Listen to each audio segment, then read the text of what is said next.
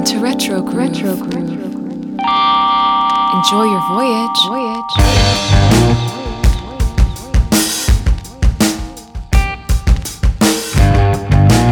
Retro Groove. Retro Groove. Retro Groove.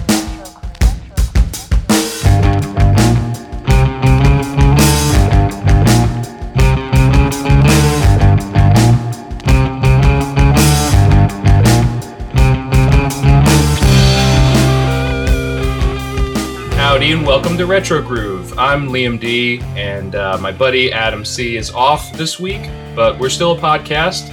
We still talk about music, standing the test of time, artists and albums and such that have shaped and reshaped the sonic landscape, and covering some new music from those artists too. This week, because I am sans Adam, I'm excited to be joined by my good friend Mark Says Hi. Thanks for hanging today, Mark. You got it. Ben, I wish I would have used the moniker Mark S through my entire childhood. It would have saved me a lot of agony and pain.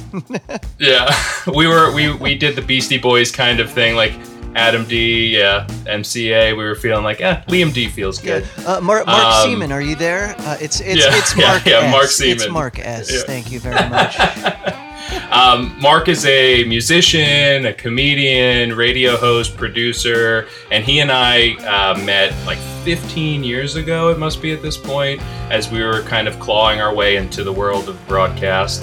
And for better or for worse, here we are, right? Yeah, I'm going to say better, Yeah, I think so. That's cool. We're doing this. There were That's some cool. worse patches in there, but not between you and I, obviously. It's not like we have some beef, but if we had some beef, it's because we went out to dinner together, and that was that's right. It was delicious. Mark and I kind of bonded over our unique taste in music and our sense of humor and our kind of perspective on life, almost being in like a big corporate community and then just seeing how ridiculous but also wonderful it could be. Right. And so you were kind of my brother in arms for a long time there. As we took different paths, you were hosting radio shows and I was kind of putting stuff together behind the scenes. But it was, I've always kind of valued our friendship a lot. You meet so many people in this industry and you get to know a lot of people, and you can kind of see the relationships that last a while, just organically. And I've always, tossing texts around, meeting up with our families.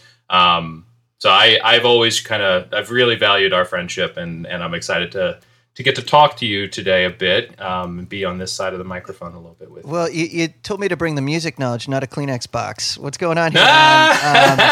Look, to put it simply, there's always one, maybe two, if you're lucky, people in your life that know where the bodies are, and Liam knows where the bodies are. So that's how much I value our relationship. So couldn't have said it better myself. Very kind words, man. Too kind. Appreciate it. And hopefully we'll retire in Ireland somewhere and something like open that. up a comic book video game shop. So yeah, that sounds awesome.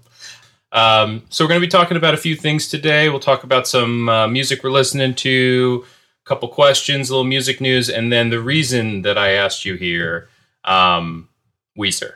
So Weezer, in our little community, we have a lot of Weezer fans. It was actually just brought up the other day by Dan. He was talking about sort of the redeeming qualities of Make Believe as an album. And he doesn't know that we're talking about Weezer on this episode today. So nice. He's going to be pretty surprised. He's going to freak. Yeah. So our B-side this week is going to be a little Weezer talk, because Mark is a card-carrying member of the Weezer fan club, and I believe has been or was since its inception, almost. Since right? the For a long inception. time. Yeah, we'll get into it, man. It's yeah. I mean, at this point, you can say AARP, I think, right? Is it? Yeah, getting close to it. Yeah. So real quick, I don't know if you've got any music that you're listening to right now. I've got a couple things that I recently picked up that I'll point out to the audience. There's this great artist called Yola. She just put out her second album, produced by Dan Auerbach, called Stand For Myself. She's such a badass British lady who headed to Nashville and has kind of blended like a classic Motown sound with a Nashville kind of bluesy country edge, and she's killing it. So it's fantastic. Bleachers also just put out their album. That's Jack Antonoff's band. Killer. Like, it's been said on this podcast a few times that I have a difficult relationship with Bruce Springsteen. He's not my favorite, but I can appreciate what he did to impact some of my favorite artists, and Jack's one of them. And what's crazy is Jack also just produced Lord's new album, which comes out this week, and I'm excited to check that out. But not to stop you, Liam, but what album is Jack Antonoff not on, by the way? I know he does Taylor Swift. I think he's on my new album, and I haven't even started recording it yet. So I hope he's so. Like, oh, Mark, I'm going to email you some tracks for your new album. What? Yeah, a few shows back, the question got put to us by one of the community members: who would we want to work with? And I was just like, I guess Jack Antonoff. I don't have anything to work with. I have no music to make, but like if I did, I'd want to work with him because everybody else is. Yeah, that's a great question. I mean, he's up there for sure. I ran into him randomly at a Mets game. We were walking. Wow. Back where the Shake Shack is, and I saw him, and like nobody, he's a short guy, right? And he's just walking by everyone, unassuming, super unassuming. And I just looked at him. I didn't want to call, you don't want to blow someone's spot up, right? So, but we made eye contact, and I gave him the the head nod. I gave him nice, right on, man. Yeah. And he just looked back and goes, "I got you." That's awesome. So he was pretty cool in that way. But that's a great question, man. There's this guy Linus of Hollywood. Do you know him? Mm-mm. Okay, so Linus of Hollywood is amazing. Okay, he's so talented. He was in this band called Size 14, and they wrote a song called Claire Danes Poster, and it's really funny, right? And this is about early 2000s. It might even been 1999 or 2000. And we love that era here. Yeah, and he moved from Florida to California to work in music, and since then he's worked with huge acts, from like Pink, Mr. Big, like across the whole music spectrum. And this guy is just amazing. I can't encourage people to check out Linus of Hollywood. And he's also the guitar player for Nerf Herder right now. He's in like a boatload of bands. He's in this brand new band that just came out called Able Machines. And I don't know if you guys put links to any of this stuff, but I'm going to send you a link. It's a can't miss killer track. Yeah, we'll put it on the playlist for sure. Yeah, so check out Able Machines. They're going to blow up. And he's like play every instrument. The guy's just like a walking legend, and nobody knows who he is. It's a shame. And he acts as a producer with those artists, or a songwriter? Both. Sometimes just producer. Sometimes he'll just play bass. Like whatever someone needs, he'll just do it. And cool. It's pretty amazing. Wow. And then the last thing I picked up was the Ava Max. I don't know if you're familiar with her. She's a recent pop artist. She's got an album called Heaven and Hell. My daughter is hooked on pop radio right now and has identified and fallen in love with like the 3 songs of hers that they're playing off of this album. And so I went to the record store to get some stuff, and my daughter came with me. And she likes flipping through. It's a fun thing to flip through and see all the pictures and see all the artists. And she saw her as we were, I knew we were looking in the right spot. And I wanted to see her reaction. And she saw it, and she's just like, Ava Max? And I was like, yeah, this is her album. This has all the music on it. And she's like, which song is this? And I was like, it's all of them. And she was like, Daddy, can I have this? And I couldn't say no. I try not to give her everything she wants, obviously. But I was like, you want to buy your first vinyl record with me right now? Yeah, we can do that. She's like, and I have a frame for it. She's like, actually, hold on, this isn't 180 gram vinyl. Let's put this back. Let's put this back. But it's clear orange. It's nice. Special edition clear orange. Amazing. So I was like, this is going to look really cool when we open it up. That's great. So we popped that on the record player and danced around to it, and it's just been one of those like, you have tons of seminal experiences as a parent, all these like mini milestones that are important to you, whatever they are. And I wasn't even anticipating that one at the moment. And I was like, oh, this is happening right now. Oh my God, this is great. Yeah, let's buy music together.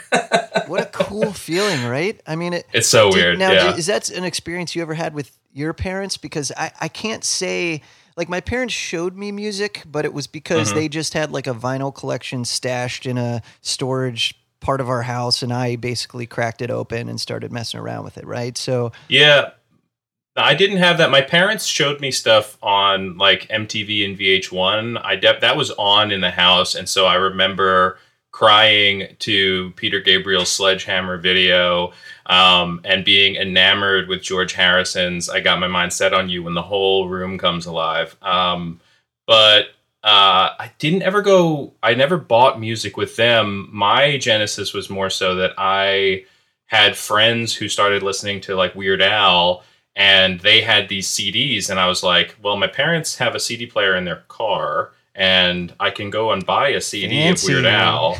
And so let's just put those two things together. And so I was like, my parents let me listen to Weird Al in the car a whole bunch. Like I went to the Wall. I don't know. What was your local record store? The Did you have one? Wall. Yeah, we did. We had a local record shop called NRM. It was an acronym, and it stood for National Record Mart. And the first time I ever went in there, I just walked in and said, I'm going to work here someday. And did you? And I did. It turned out that my next door neighbor happened to be the regional manager for National Record Mart and got me my first job in the mall. And I told him, I was like, you don't even have to give me paychecks. Just let me pick out 5 or 6 CDs or however much my paycheck was worth. And that's literally what I did. I flipped the paycheck around and just bought all music. Did you burn out on working there though? No, you kidding me? No way, man. New albums coming out every week. No, never got burned out. I mean, I was so into music at that point that it was not only cool to be in the environment, but you got to talk, you got to do customer service in an environment that other people were clearly coming in and were passionate for. And so to be able to share those experiences and also discover new music. I would have never heard of the band Cake unless somebody came in there and said, hey, I'm looking for Cake, and we didn't have it. And I was like, who's that? And then I found out, and I was like, oh my God, I love this band, you know? So I discovered so many bands that way, just communicating with the customers in the shop. So no, could never burn out on that. No. All right. I missed that gig. Didn't pay well, but I missed that gig. So I have one question before we get into music news that I wanted to toss at you.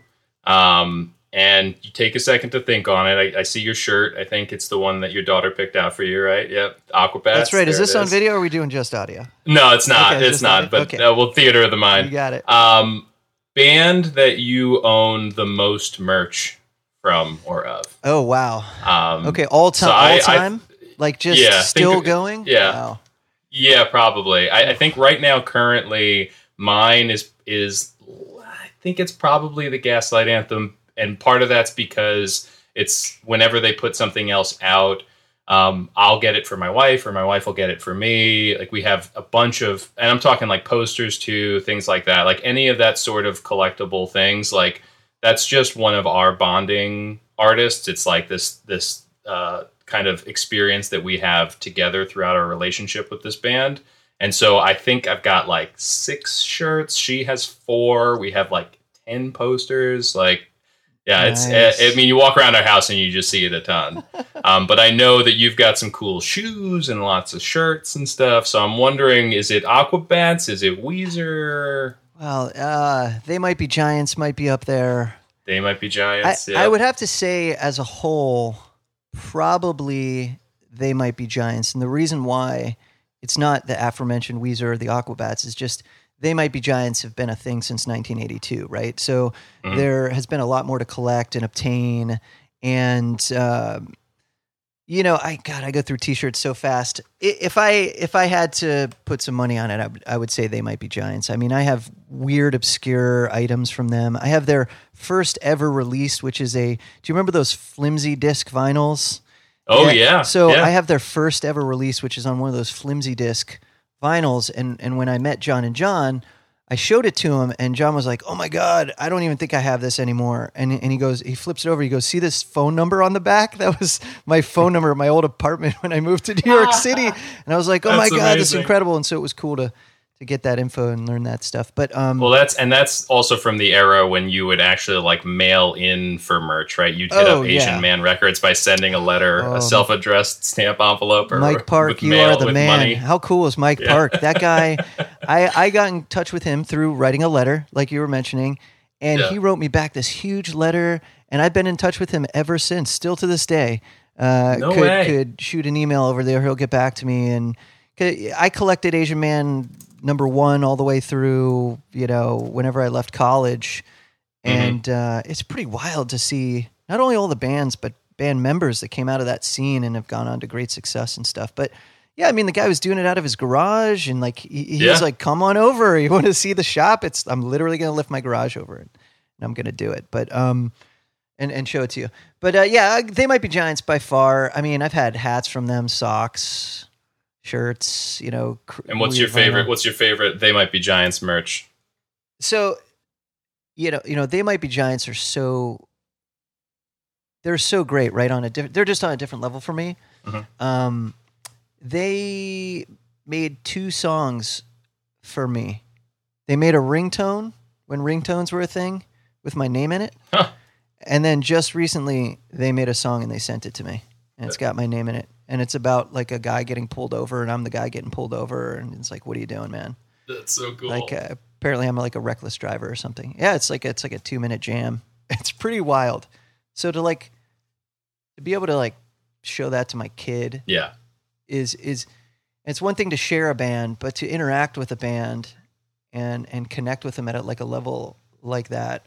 Even in the past, when I've interviewed bands, and it's one thing to say thank you, but you can really get in the weeds, Mm-hmm. And they get it because they're musicians like I am. Yeah. And so they know what it's like to be an artist and connect with somebody. Right. So, and I've got a cool story about that when we get to the Weezer portion. All right, cool. Well, I'm going to touch on a couple of music history points here real quick. So back in 1965 this week, the Beatles played Shea Stadium, setting a record for the largest attendance at a pop concert. Over 55,000 fans, which now seems like nothing when you have music festivals and such. But back then, it was pretty bananas to have a pop group that drew that many people to that. And then a few years later, you had Woodstock, which kicked off this week, which had 400,000 people attending it. Kind of the mother of all music festivals, or at least the one that kind of kicked it off. Was a free ticket, wasn't supposed to be, but they kind of made it so because everyone just kind of showed up and they had no choice. Yeah, you see a lot of footage of fences getting ripped open. Yeah, people just crawling in. So. But very different from the Woodstock '99. I have not watched the documentary yet. I don't know if you have. It's insane. Have you watched it? I've watched it. It is, first of all, hell of a documentary. Is it? I mean, it was just super well made. It's fantastic, and it really does a good job of capturing that, not only that moment, that particular festival, mm-hmm. but just the social context that's surrounding it. Yeah. And it's the documentary is amazing. It's depressing. It's heartbreaking, and it's unreal in some points. Yeah, I heard there's a lot of Moby, maybe too much Moby in the documentary. Too much Moby. Yeah, too much Moby. Yeah, that can be a thing. But 30... The 90s also had too much Moby. Yeah, there was too much Moby all across the board. But to think that it had the namesake 30 years later of something that also ripped the fences down, but aside, then there were issues with the original Woodstock, but not to the extent of 99. It could have been a complete disaster, and instead you had these iconic moments of Hendrix and Santana and The Who come out of that, as opposed to Limp Bizkit and the Red Hot Chili Peppers or whatnot. Just there was things being set on fire. It's just awful. Yeah. Yeah. Well, your mind might change a little bit when you watch Woodstock '99, because they talk about that first festival and how I don't want to spoil this for mm-hmm. you, but they talk about why people in society choose to remember that first Woodstock a certain way. Oh, really? Okay. Yeah. All right. I definitely, it's on my list. I got to get it's HBO, right? I got to get my subscription back Max. up. Yeah. I'll share my password. Isn't that what we do these days? Something like that. Also this week, we lost Elvis Presley. Was a crazy thing. I'm not a big Elvis guy, but it's one of those things when you see the age that he died at, do you know how old he was when he died, Mark? I'm going to guess, I don't. So I'm going to take a wild stab at it. And I feel like these guys always, these legends die so young, yeah. right? That's just it's not the 27 club. That's right. No, but, it's not the yeah. 27. I'm going to say 38. Yeah, close. He's 42. And 42. And you oh my think God, of I'm 42. That's what I'm saying, right? Like we're right in that area now. No more cheese. You think of Yeah, no cheese. Order me no cheese pizza. Thank you. You think of what his image became, that Vegas white suit and black hair, overweight. And I'm like, that feels like a 50, 60-year-old Elvis to me. When I see the Elvis impersonators, it feels like someone who's much older. And really, he was doing that in his late 30s and then died at 42.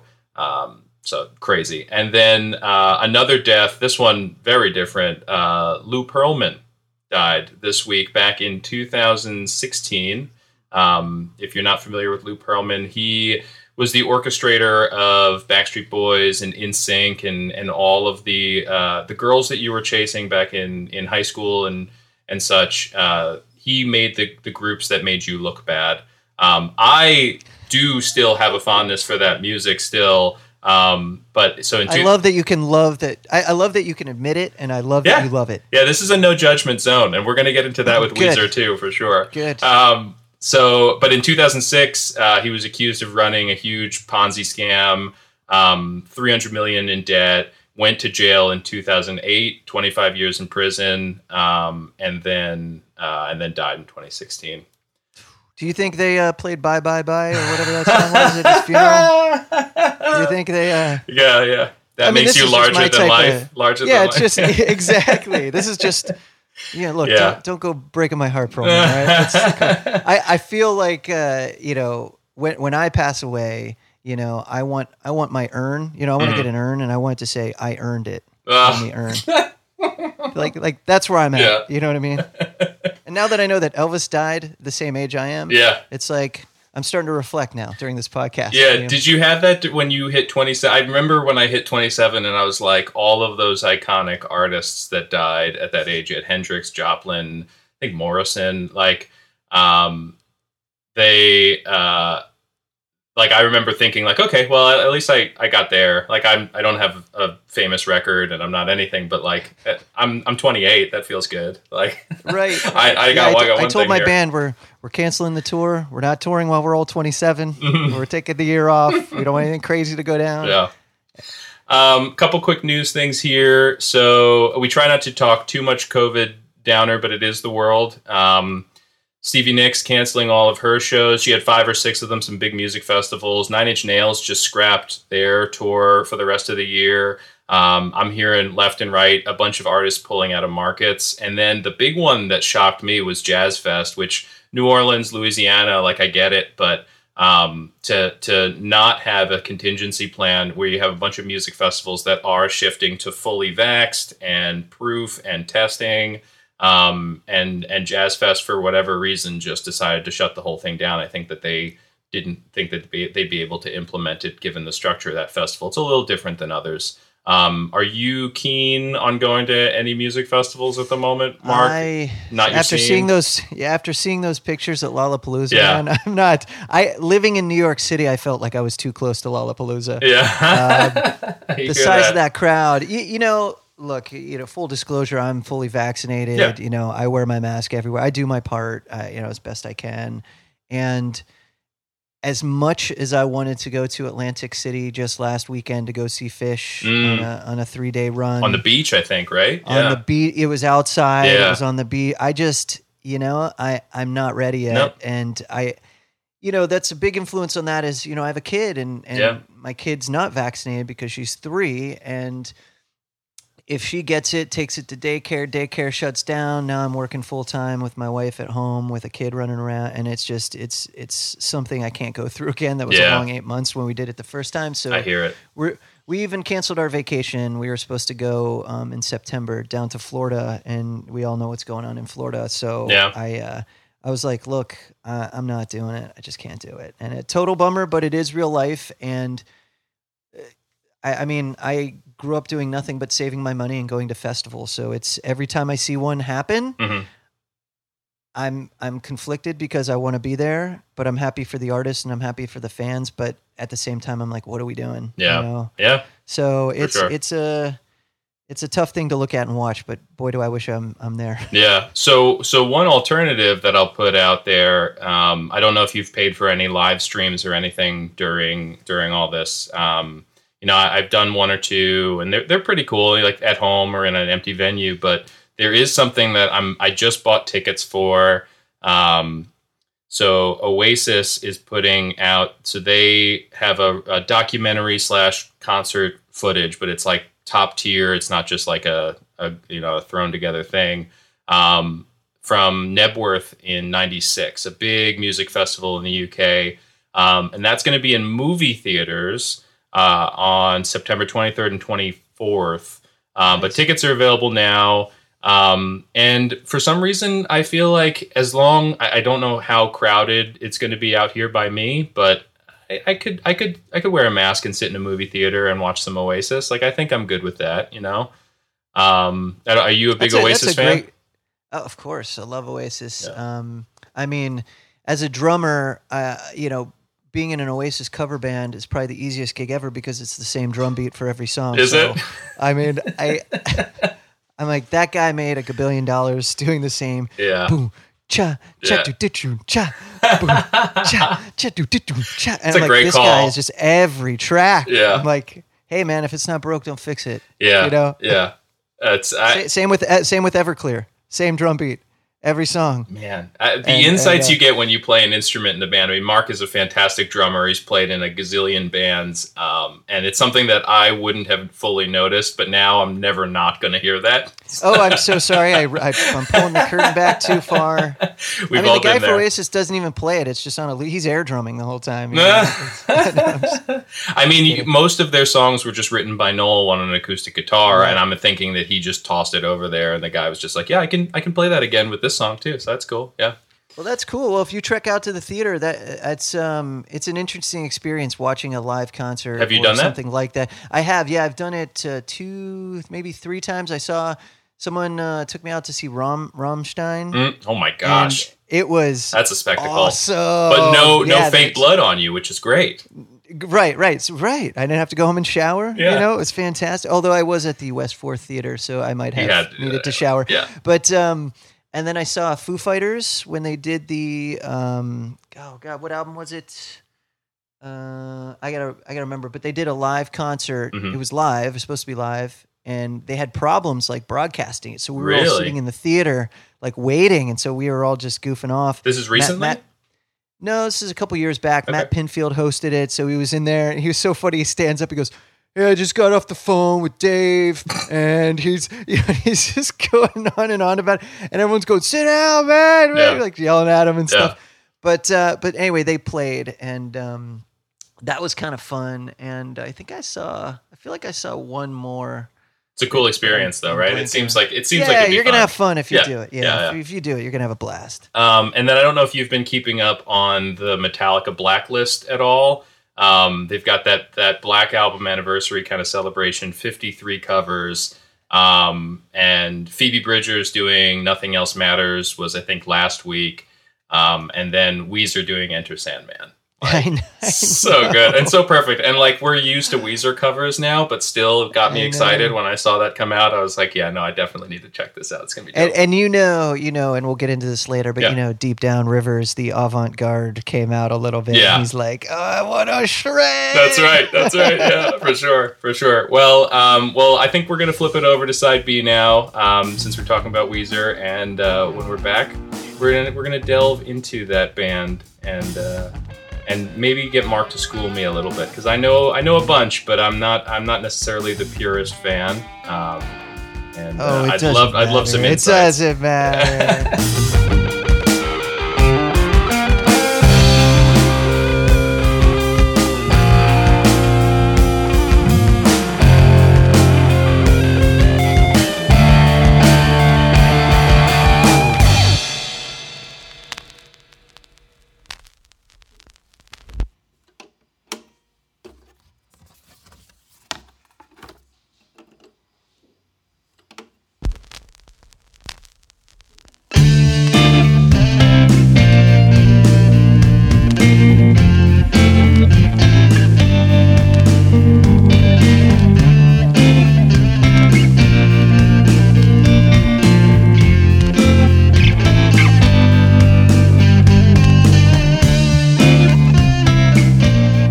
welcome back. We're on side B. Thanks for flipping over. Thank God, man. Side A was freezing in there, man. It was so cold. Yeah. So we're going to be talking some Weezer now. I think that Adam and Dan will both be a little jealous, and I promised to them that we can have another dive into maybe some specific albums or whatnot from Weezer in the future.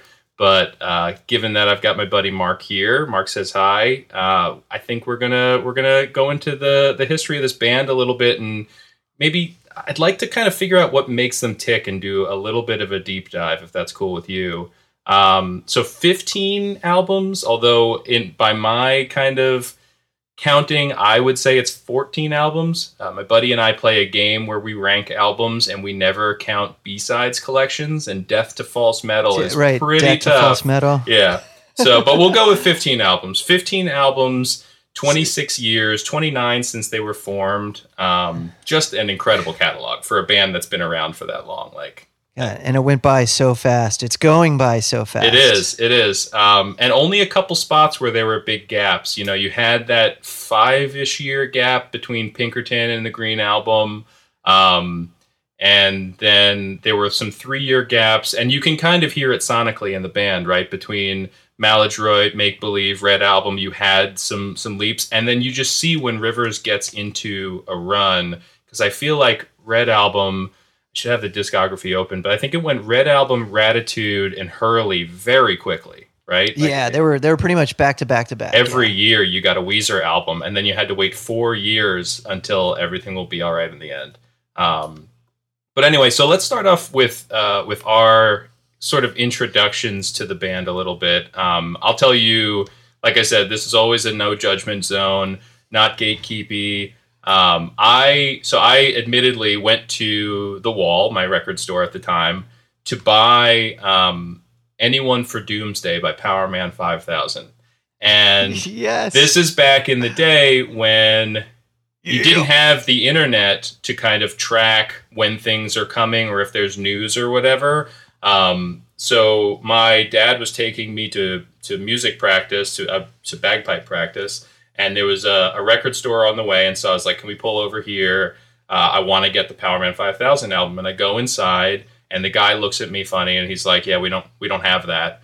And so I'm looking around the store. I know I got 5 minutes before my dad's like, we got to get back in the car. And I knew Buddy Holly, and I'd heard Hash Pipe, and I loved that song. I saw it on MTV with the sumo wrestlers, and I was like, this is cool. Like I just started playing in like a garage band, like a pop punk garage band with my friends. And I was like, let me grab the Green Album. You know, it was up on the wall. It was pretty fresh. And I remember mowing the lawn that weekend, like right after there, and cover to cover, falling in love with that album. Like the pop sensibility on that, it like scratched every itch for me of like, loving pop music, but also wanting to play guitar and be in a rock band. It just hit me at the right time. And then I went back to the Blue Album and everything after that, and I stayed with the band. Although I missed Maladroit for whatever reason, I did not pick it up, and have gone back to that album in recent years, and it's one of my favorites because I feel like it slays, super underrated. It takes what I love about the Green Album and melds it with the roughness and the like actual rock sensibility of the early stuff. It rips, man. Every song on Maladroit kills. But what about you? So when did you first hear Weezer? Because I know you have a long history with the band. Oh yeah, it's interesting because the band impacted me much like your story in a way like anything else in my life. It's pretty crazy. I was so the Blue Album came out, right? Sweater Song comes out. Mm-hmm. This is what 94, I believe. Yeah. And I was in the back of a limousine after the homecoming dance, and we turned the radio on because I was with a bunch of friends. We all, liked music, and I liked music, but I didn't love music yet. I was raised on the piano. I'd been doing that since I was 4, and I knew my dad was a drummer, but I didn't really know how that worked. I just understood that there was this thing called music, but I was super invested in Weird Al Yankovic, like same. from like my early age. So when my dad would explain to me that no, that's not the real song, it's this other song, I like didn't believe it. Right? I was like, Tom Petty didn't write that. It's Weird Al Yankovic. Amazing. So yeah, so my whole life was just Weird Al makes these hilarious songs and he's the best, right? Yeah. So 94 in the back of this limo after Homecoming, and that first opening riff from Sweater Song comes on, and I tell everyone to shut up. I was like, everyone, please be quiet right now. Oh my God.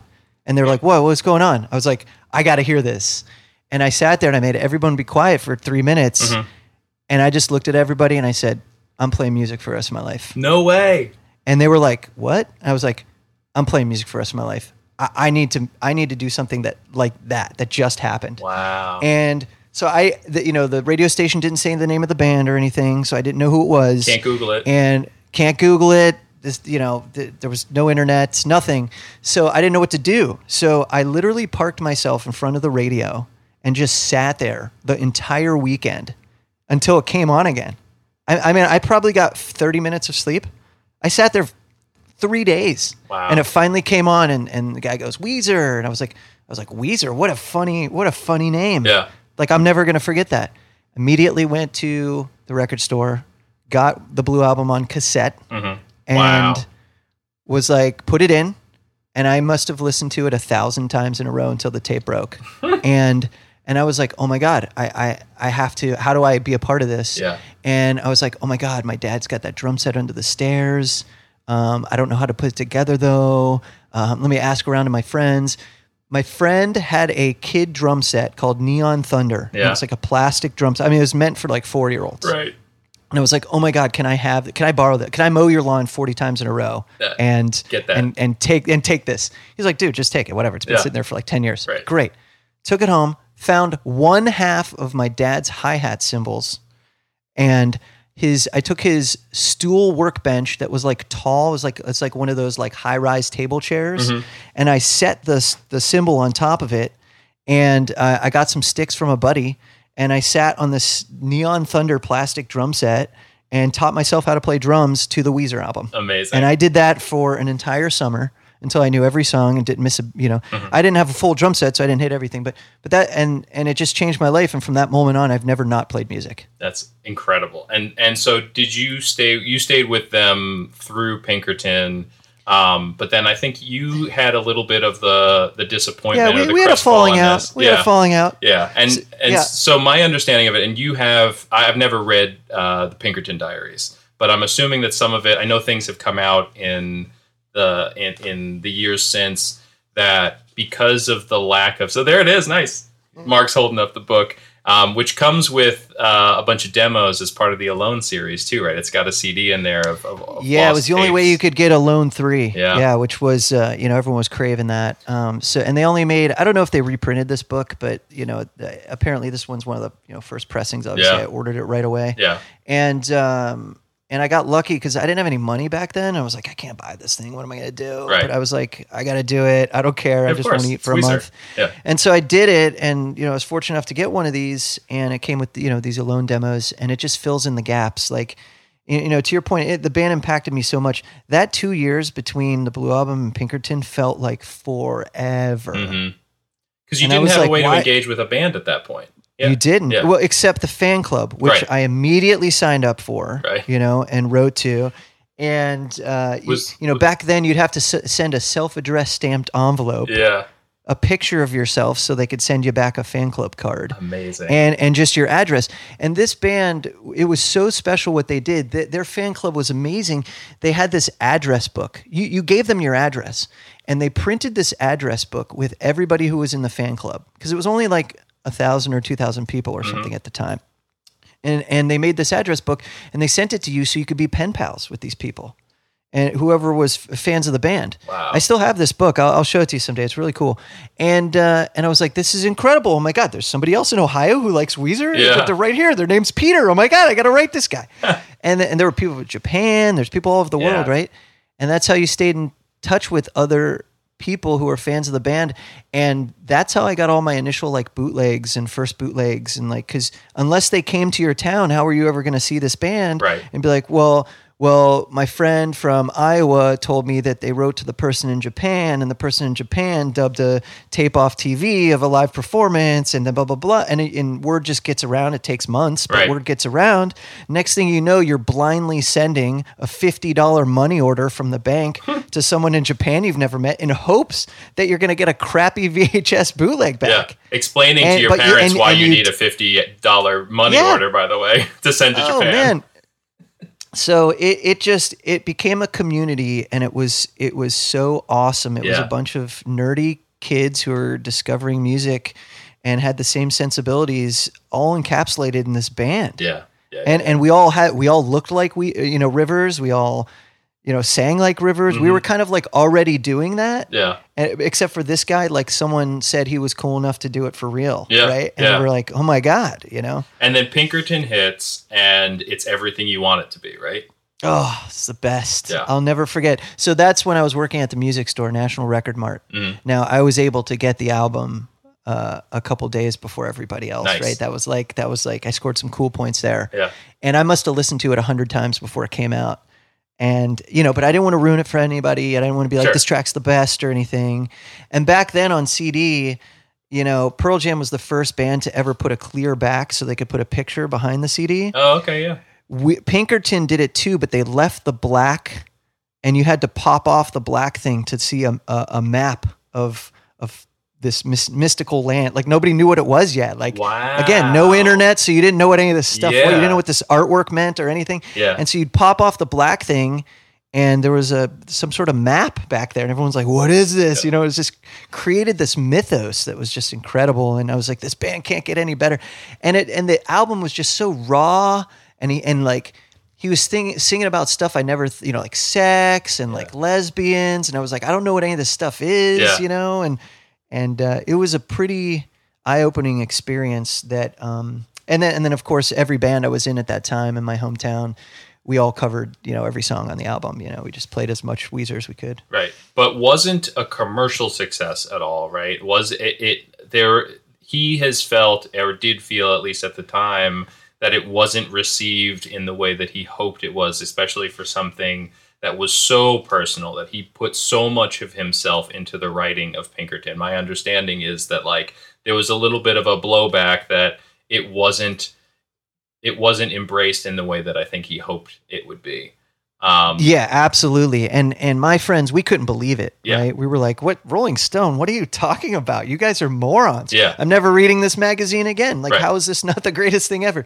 So I think the hardcore fans were like overwhelmed with how awesome it was. Mhm. And I feel like just music critic, because they probably wanted the same bubbly, Yep. Buddy Holly Sure. and bouncing around and stuff. And that stuff's great. Don't get me wrong. The music that came out of that power pop scene in the early 90s, whether it be Fountains of Wayne, Weezer, Jellyfish, all, you can go down and down the food chain, incredible music. But this was just the opposite of that. And bands didn't take huge risks like that. What a dangerous, move. But Geffen was like, okay, I guess this is what we're doing. Yeah, and I think, and they got into it with Geffen later on, obviously, and had their falling out. But Yeah, you don't know what the backstory is, right? You just hear the album. Yeah. You don't know. Yeah. You don't know how the sausage got made. But you know that the band then disappears. If 2 years felt rough, you know that this band that put out this album that just cut you and then disappears for 5 years, it's brutal then. It must have been, as a fan who was resonating with it in real time, to have that kind of gap. And there may have been tours. I don't think he went to Harvard for a bit of that, and then was like, he had a side project, I think.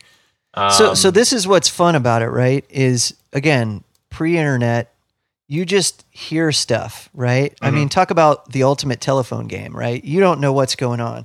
I have one friend telling me, oh yeah, he's in a basement. He won't come out. Right. He's painting his walls black. He's got curtains. He's not talking to anybody. And then I've got another friend telling me, hey, he went to Harvard. He's probably not going to play music anymore.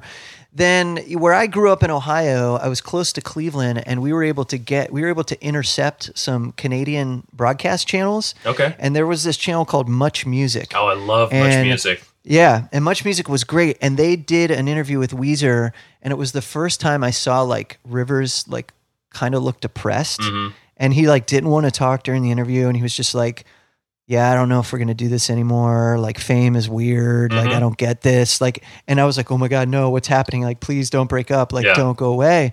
And, you know, as we learn in the future of what really was happening, you know, because also if you collected everything, which I did, you know, with all these other pen pals, I was getting like obscure Weezer releases from Australia because it had a different B-side than the English one did, which had a different one than the German one did. And, you know, I got this, I think it was for either El Scorcho or, because Pink Triangle didn't have an official release. I have like a radio DJ, like a rare radio DJ version. But one of the singles from Pinkerton had an X-ray on it of like a leg that was broken. And everyone's like, what the hell is this? Yeah. You know? Yeah. And you don't learn till later, oh, Rivers was born with a leg that was shorter than his other leg, and he had surgery to extend his leg. And you're like, what? And so you find out he's going through all this while he's at Harvard, while he's depressed, while he's, you know, thinking he's not going to make music anymore. And he's making the most powerful music I've heard in my life. Yeah. And I'm like, you got to be kidding me. And so it seems like he then decides to kind of pivot. He's studying music at school. And and pivots a bit to say, well, then I can figure out pop music. I can make pop music, and I can do it, and it'll rock. But I can do this really well. And he starts kind of working on the formula. And so when you have the Green Album come out, it's lacking that personality, that depth of what he was writing about, but it's slick. And they suddenly have these hits now. They have Island in the Sun, which still gets radio play. It's crazy. You had Hash Pipe, like you had Photograph. You had a bunch of these songs that suddenly start getting radio play again. And they bring back Rick Ocasek, right? We could talk about some of the producers they've worked with, which is fantastic. Right. But they bring back Rick. Yeah, Rest in peace. They bring back Rick. But as I was saying, then they do Maladroit, which again, I think I was so built into the cycle of artists putting out albums every 2 to 3 years that like I just wasn't staying on top of it, and didn't realize that a new album had come out. I remember seeing the Keep Fishing video with the Muppets, which is one of my favorite music videos of all time. So jealous. It's the greatest thing ever. It's the best. Yeah. But I totally missed that. And when I go back and listen to those, go ahead. I was just going to say, so how did that happen? Because you fell in love with this Green Album. I know. Right? You loved it so much. I had the opposite effect, right? The Green Album came out, and you know, to your point, we had waited 5 years, and I listened to it once through, and I go, oh my God, I'm never going to listen to this again. I'm done. I'm out. Like, what are you doing? What just happened? What new bass player? This is what happens when Matt Sharp leaves. Yeah. You know, and no offense to Mikey Welsh, because he's a sick bass player, and rest in peace to him as well. Him. But I was just like, you got to be kidding me. And I heard Island in the Sun. I was like, this sucks. What is this? Yeah. What is this? Yeah. Like, now the first single was great.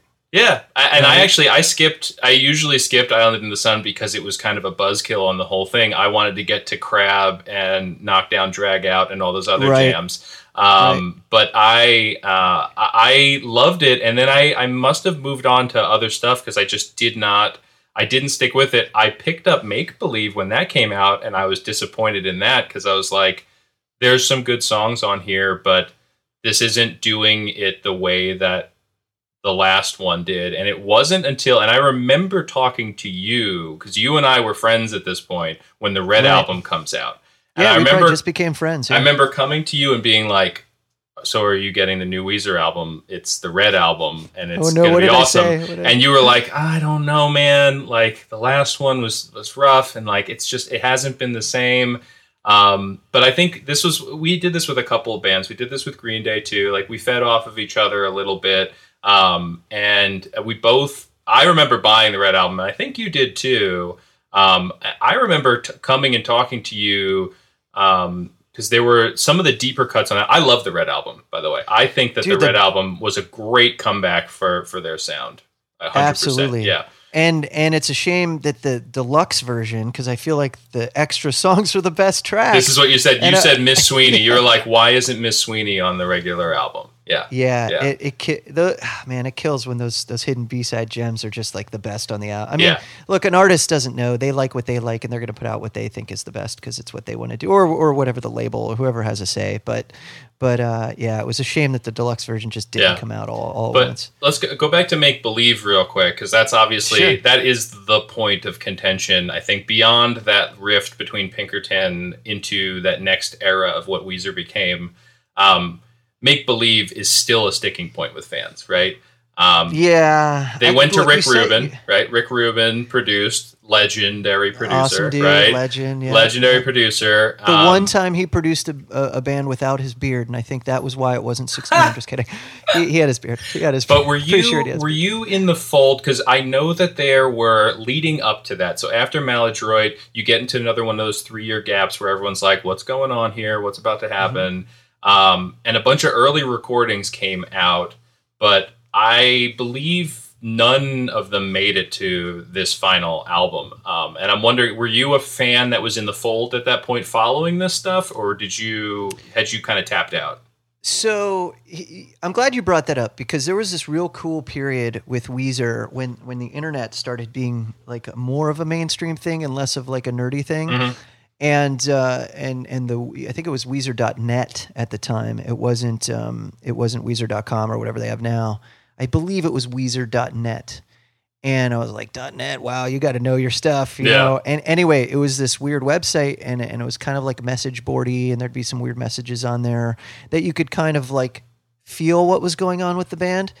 But they, during the Green, I think was it the Green album? There was, at one point, they started just uploading weird snippets of songs. Okay. And asking fans to react to them and say, what do you like? What do you not like? I think that was Maladroit, yeah. Yeah, maybe it was Maladroit. And so, by the way, I have all of those burnt on a CD. I have like every spec of almost every Weezer thing that's ever existed. And you still have it. Like you're in an apartment. Yeah, I still have it. Yep, I still have it on a CD somewhere. And I was like, what a cool... That's when I started to get back into the band and said, okay, this is cool. Mm-hmm. They felt like they did the hardcore fans wrong and they want to reconnect with them and kind of make up for it.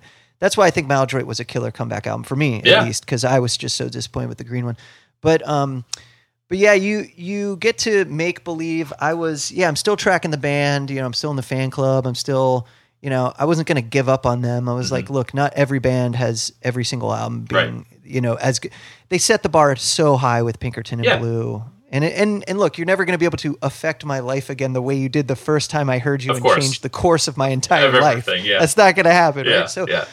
So Make Believe came out, and again, I think they set themselves up for failure, at least in my eyes, because they literally put a sticker on it. I remember they put a sticker on it that said like, hardcore guitar driven Weezer is back or something like that, right? Yeah. And I was like, yeah, I've heard this before. Don't, I put it on. I was like, this is like leftover Green Album stuff. What's happening? Like, what are you doing to me with like, maybe you were feeling some Maladroit, come on, you know?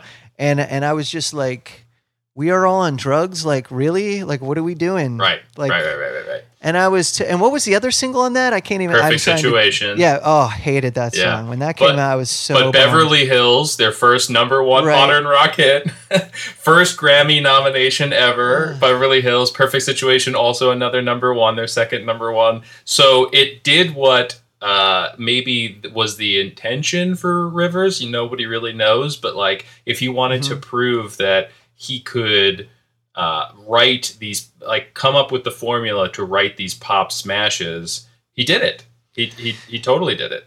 And you have to accept that, right? Like, because at the end of the day, this isn't about you. It's about them. This is their art. They're creating it. Yeah. They're giving me the luxury of judging it or accepting it or being a part of it if I choose to do so. So me as a musician, I was never one of those guys that would watch a band and say, I'm better than that. We should be up on stage. I'm thinking, hey, this band busted their ass probably. They're working really hard. They're doing the best they can right now with this opportunity. And Weezer was this, I just had to accept that Weezer wasn't the same band, right? Yeah. And as more stories came out as to what was really happening surrounding Pinkerton, you start to understand, it's like you get it. You're like, okay. Like the whole band could have left Rivers if they wanted. You know, I get that Matt did. Matt wants to be his own creative dude. That's fine. Nothing wrong with that. Sure. And you hope there's no bad blood there as a fan of the band because you're hoping one day they'll reunite. But you really understood that serious life, real life, you know, is intertwining with this marriage essentially between four people that are creating music you hope you like. And so I accepted it. That album, Make Believe, made me say, hey, look, I'll give every album they come out with a shot, but they're going to have to win me back every time. Yeah. Yeah. And I feel like a douchebag saying that, but no. And I think, I think that we all have that relationship with artists. I mean, some of my favorite bands, I still have that. One of my favorite bands is Jimmy Eat World, and I always buy whatever they put out, but I do go into it saying, man, I hope that they deliver on something or bring me something here that I'm going to be excited about, you know? So then you get off. So the Red Album, I think, is a great then jumping point to them proving themselves back to their fans a little bit. Dude, Troublemaker. Oh my God, it's so good. But then, you get to, I love Hurley. You get to Raditude and Hurley, where now he's doing a lot of co-writes. You get him there with Butch Walker, Marvelous 3, right? He's doing stuff. Butch, he's doing Atlanta, stuff Georgia. with All American Rejects co-writes. He starts doing stuff with Dan Wilson, Desmond Child. Like, he co-writes a song on Hurley with Desmond Child, who had written hits for Bon Jovi and Ricky Martin and Alice Cooper. Like, he all of a sudden just like starts this new take on his formula of how he's writing these great pop songs by doing these collabs. And then most of these situations, there's no feature. You don't see it on the album. You don't know that he co-wrote a song with the dude from Sugar Cult or whatever. But like, if you dig into the liner notes, you're like, oh, okay, this is why this sounds a little different. And again, like, Hurley and Raditude have these great pop jams on them that I could see if you're not into that Green Maladroit sound, might not have been your thing again, because it almost is them going back to that with some fresh eyes on it. But some of the songs on Hurley are some of my favorite to go back to, just very easy to listen to. Train Wrecks and Memories. There's great jams on those.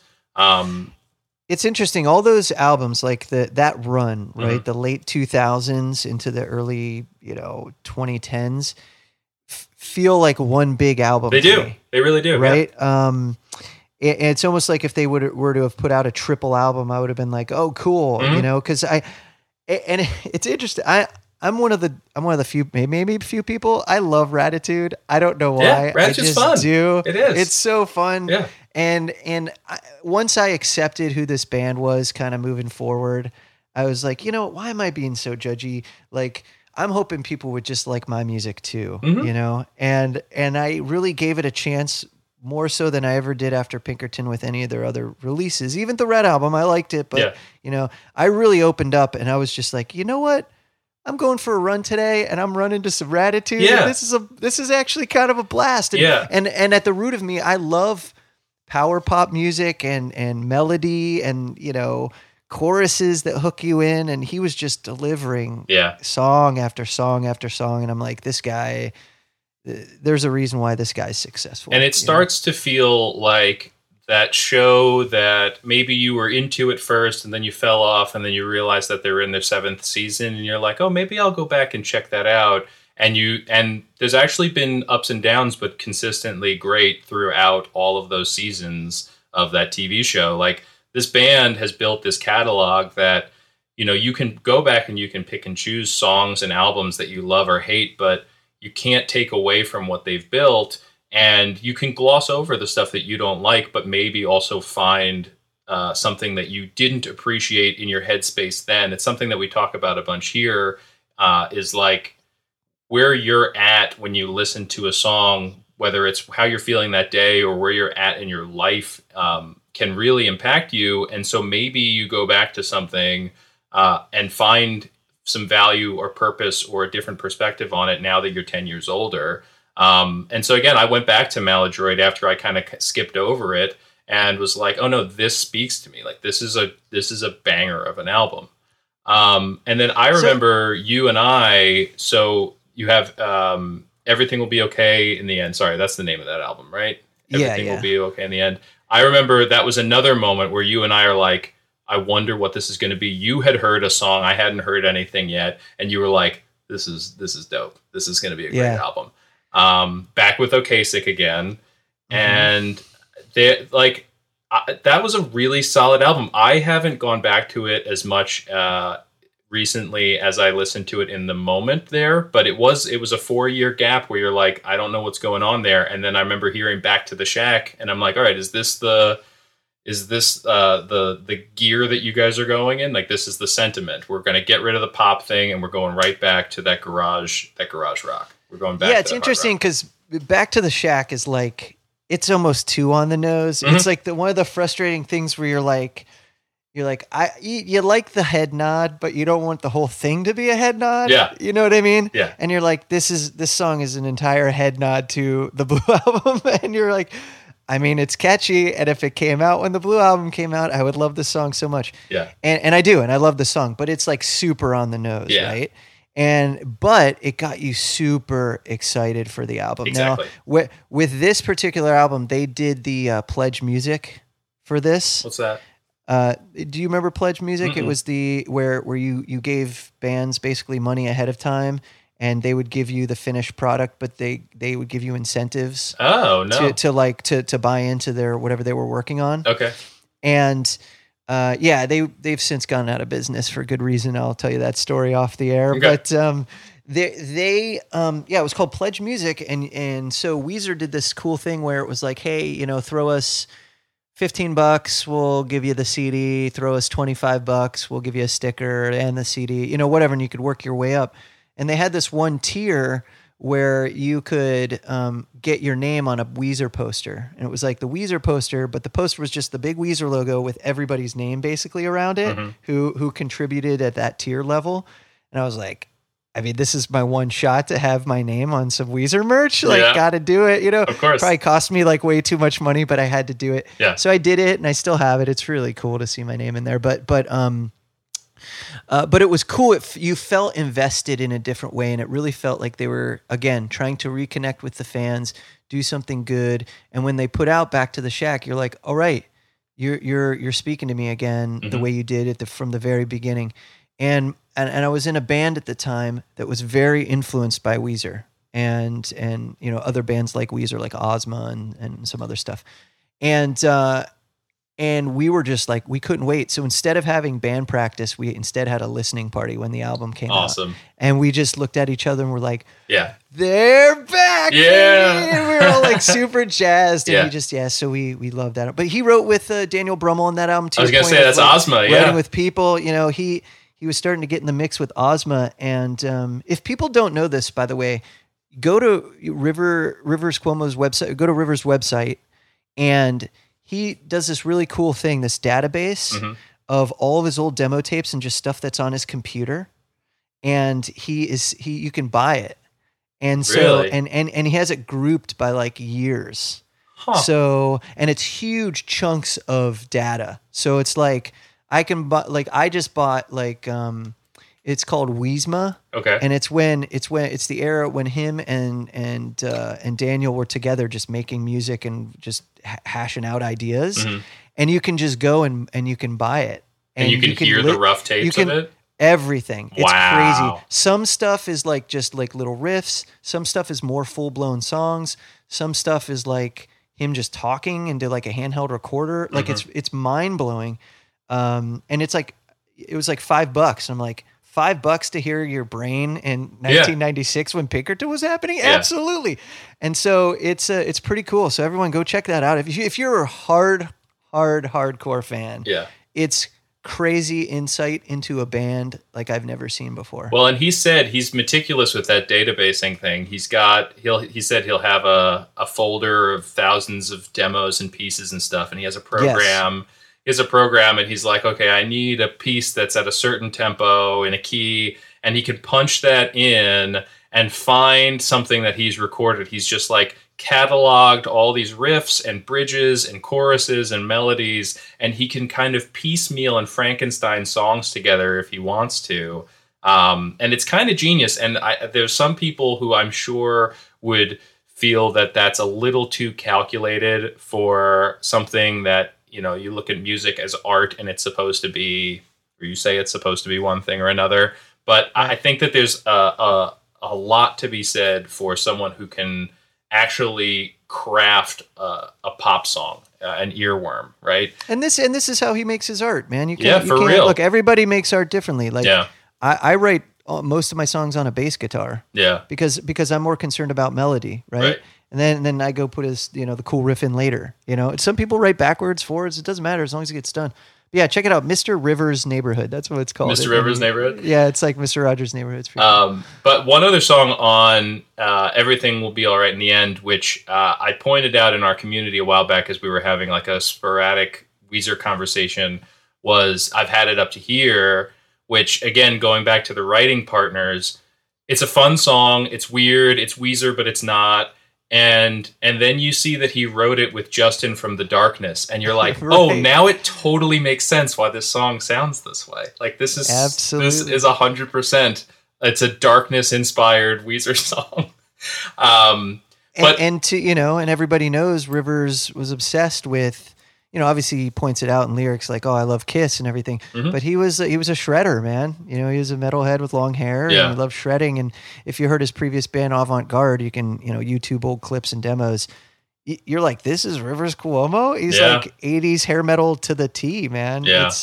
It's pretty crazy. and I don't want to gloss over everything else that came after that because there's a bunch of great stuff. The White Album. I know we could go on for 5 I hours. loved the I'm Black sorry. Album. It was interesting to me. So I skipped Pacific Daydream for whatever reason. It was another moment where I just wasn't tapped in and I missed it. But I remember that was nominated for Grammys, although I think it was the poorest. It was the worst performing Weird? album. Performing. Yeah, I think it never cracked the top 20, which I think every single other album has. So I haven't gone back to that one. That's one that I've kind of missed. But I did get into the Black Album. There was some great stuff on the Black Album. And the Teal Album was obviously fun. But one thing I wanted to touch on before we wrap up is kind of something that I mentioned to you when we were talking before all this. That, again, my daughter was listening to pop radio a bunch on a road trip recently.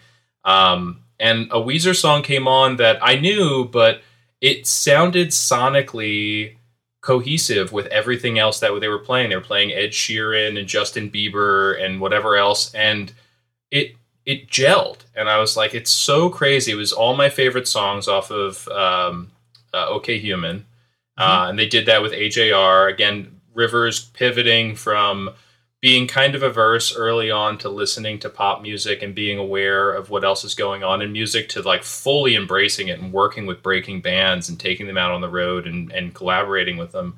But having this sort of ability to consistently deliver in a pop space for a band that's about to hit its 30th anniversary of forming is crazy. And I look at the other bands and tell me if you think I'm missing anyone, but I heard a Billy Joe Armstrong song on that same, it was a cover, but it was on that same channel. And I'm like, this doesn't fit. I don't know why this is playing here. Green Day has never been able to recapture that. And you think about the success they had in 2004 with American Idiot, which is right around the time of Make Believe. So there was this movement of embracing this pop rock, these rock ballady rock anthems in pop culture, but Weezer has always been able to sustain that, where Green Day's been chasing that ever since 2004, I think.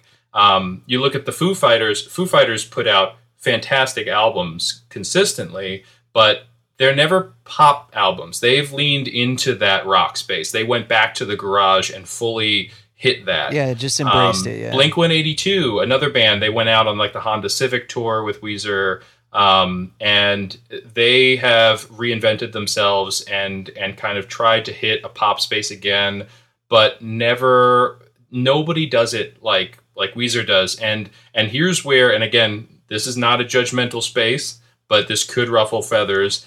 I would put Weezer then not in the realm of those bands, although they're an alt rock band.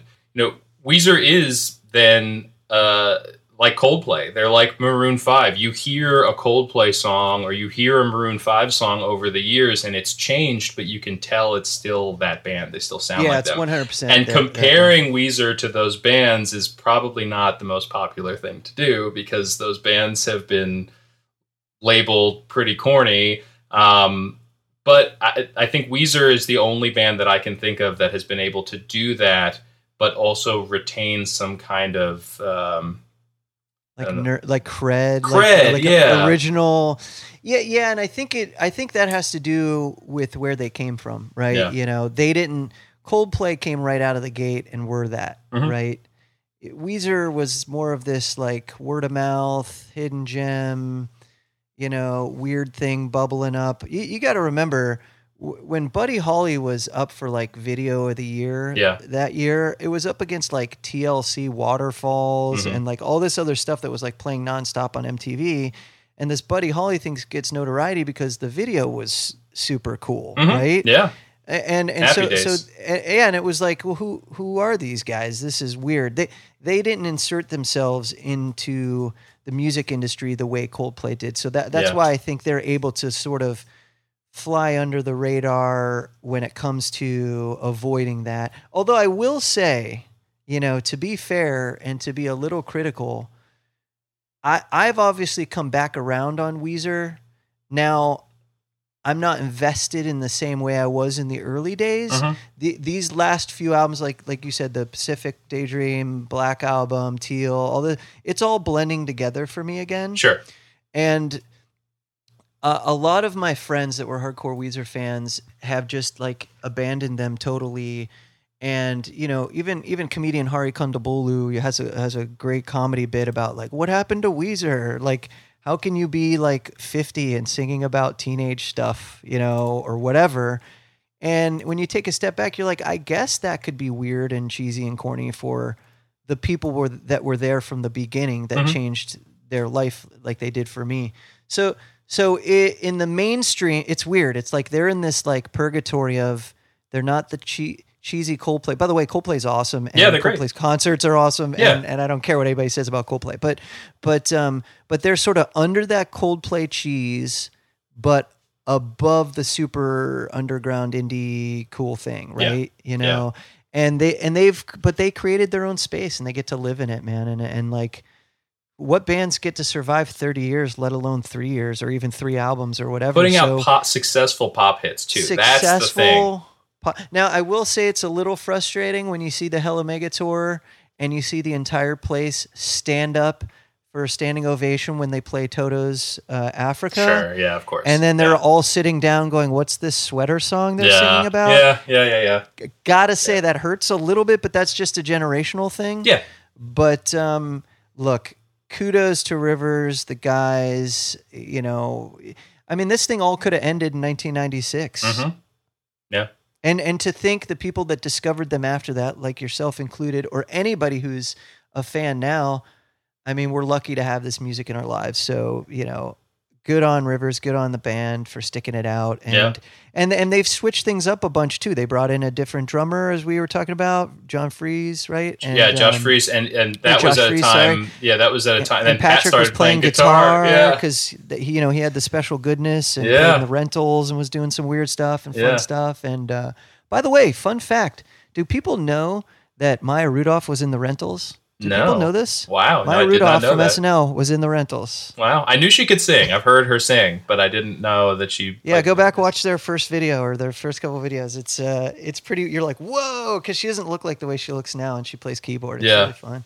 But the band Weezer is connected with so many fun things, in my life, and I'm sure everybody's life, that they've hit a lot of touch points. So...